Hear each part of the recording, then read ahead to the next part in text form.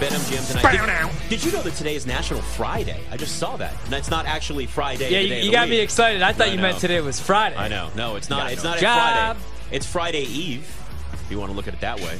Yeah, that used to be my favorite night back when I was in, like, probably 18 years old to 22. Thursdays were actually the night. Yeah, because, like, the weekends, everything was expensive in Chicago. But on Thursday night, you could get, like, dollar bottles at some joints. You could get $3 you-call-its at some joints, except for Red Bull vodkas would still be regular priced at $13. What was the drink we talked about last night? The what? The hipsy-wopsy woo-woo-whoop? Oh, the Wiki-Wacky-Woo-Woo. Yeah.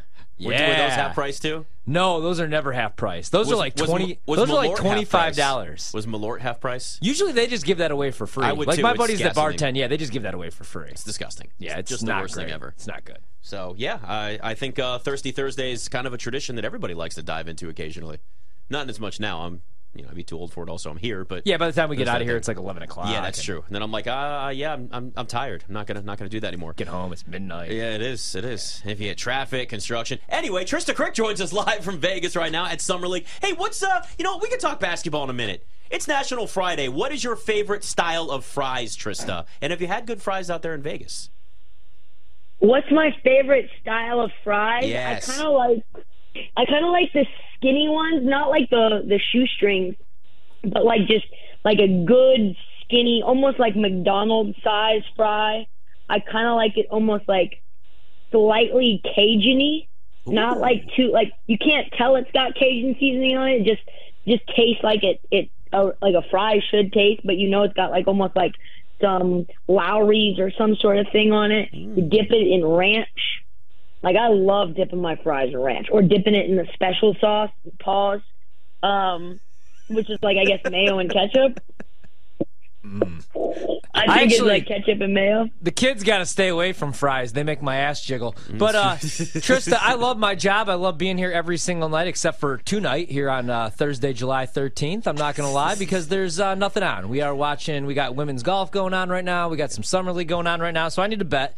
And I'm looking right now at the Blazers, 4.5-point favorites over the Magic. It is minus 115 over at BetMGM. You're a Blazers fan. I kind of want to take Portland. Should I just blindly bet the Blazers tonight? I would shop around because you can get an Orlando plus 5.5. You like Orlando? It looks like Jet Howard and Anthony Black are playing. I don't know, guys. Like, I took the reason that I'm gun shy on Portland is because I took them. I think it was 5.5 against Charlotte. And then Charlotte made it a game, 2 days ago, cut it to like 2. Portland ends up getting fouled, play the foul game. They win by 4. So I just feel like if Anthony Black and Jet Howard play, like Anthony Black himself ended up taking Orlando, and they were down big to the Knicks yesterday, took them to overtime. So, I mean, what we see, I think this is what we're seeing in Summer League a lot. And I don't know if you guys were watching the Brooklyn-Toronto game. I was just watching it. Yep. And Brooklyn was up by 17. And I was like, oh, this game is over. Maybe I'll go to the pool or something. And all of a sudden I look up, and they're going to overtime. So to me, these larger lines, like these 5.5, even like what you saw with Utah and Denver yesterday when Keontae George, God forbid, sprained his ankle, they were up like 20-something, and they only won by 6. Thank God they did cover, but that player prop got crushed, and then they barely covered. So I feel like if you can get an Orlando plus 5.5, I would do that. If you can get a Portland minus 4, I might take that, but I think this could be like a closer game than that. That's just where my head is at. What about the other later game? Kings are 1.5-point favorites over the Timberwolves. I think the move there is to take the over. No. 183.5. Kings have had a bunch of players that are scored a ton. Dule Boom had 22 points off the bench. Like Jordan Ford has been balling. He's had a couple of 20-point performances.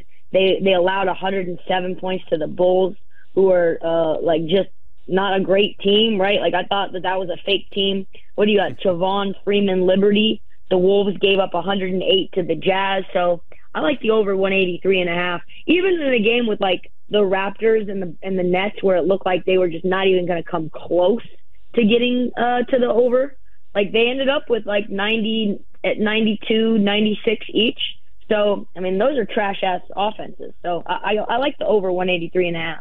What's the biggest or juiciest story or rumor at Summer League right now going on today? Yeah, the last 24 hours since we've talked.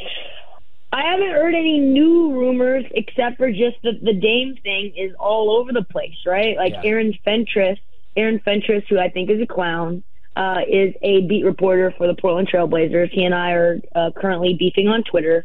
He thinks that the deal is close between Dame and the Heat, and I went to dinner with people who are around the team quite closely, and they disagree. So I don't know why he would think it's close, and the people who I know that are very close to like the decision makers disagree completely and think that there's a possibility that Dame will be not only on this roster at the deadline, before the deadline, but maybe even after the deadline. So I think it's just really the disparity of information or the like wild polarity of it, right? Like you talk about one beat reporter who's like in Portland and thinks the deal is basically done.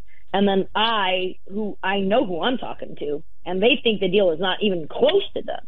So, and they really don't even want to send them to Miami. I guess the juiciest thing is that, like, I don't think Portland wants to send him to Miami just out of spite. Which would make it that much more complicated. There's another organization that may be doing things out of spite, too, and it's the Sixers and James Harden. We talked a little bit about this.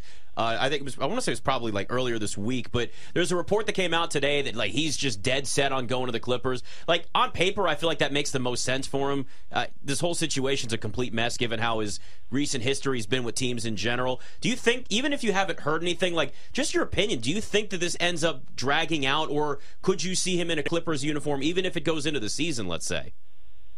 I have a hard time believing that gets done, considering that, like I told you guys, I think a couple of days ago, that the Clippers as a whole are kind of upset that they traded for Eric Gordon, and they trade a first-round pick, and then Houston ends up getting Cam Whitmore.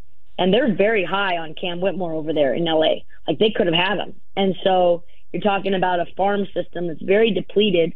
Why would you continue to go the route of the L.A. Rams and give all your picks away for aging players that are probably only going to be there for a year? I don't know what the sense in that is. So to me, it feels like the only way that, and they've already done that. They did that with John Wall. They did that with Eric Gordon. You're talking about non-productive players. I know that James is from LA and he wants to play for the Clippers, and that's all well and good. But if you have to trade first-round picks, which is what Daryl Morey would want for him, right? He gave up 2 first-round picks to get him and then some swaps. Like, I don't think the Clippers are going to want to do that. That doesn't make any damn sense. Yeah, I'm watching Cam Whitmore right now. Rockets are up 22-15 on Golden State. He's got 7 points in the first quarter. I mean, you look at him, he just looks like an NBA player. What are your thoughts on what you've seen in Summer League from him? He's big. He's really big. Yeah. He's a lot bigger than I thought he was.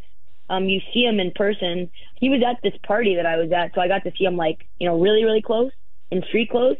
He's a good 6'7", 6'8", and very muscular. He has an NBA body. His spring looks good. Like, he's been up and down in Summer League in terms of just, like, his performance. But you can tell he's going to figure it out. He's a high IQ guy. He's going to be able to defend. He's super versatile. He's already filled out. Like, he's not like one of these guys like, Shaden Sharp, for example, where he's like, he's still a kid, He's a man. Cam Whitmore is a man.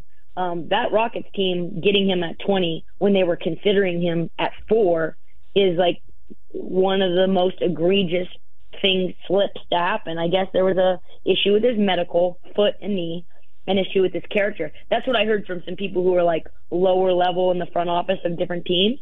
But I like him. I like him a lot. Yeah, I mean, you're right. You just look at some guys and it's the eye test, and you go, that's somebody built for the NBA right now, as opposed to it's going to take 2 or 3 years for them to fill in. Trysta Krick, live from Vegas. Thanks for coming on with us again. Thanks, guys.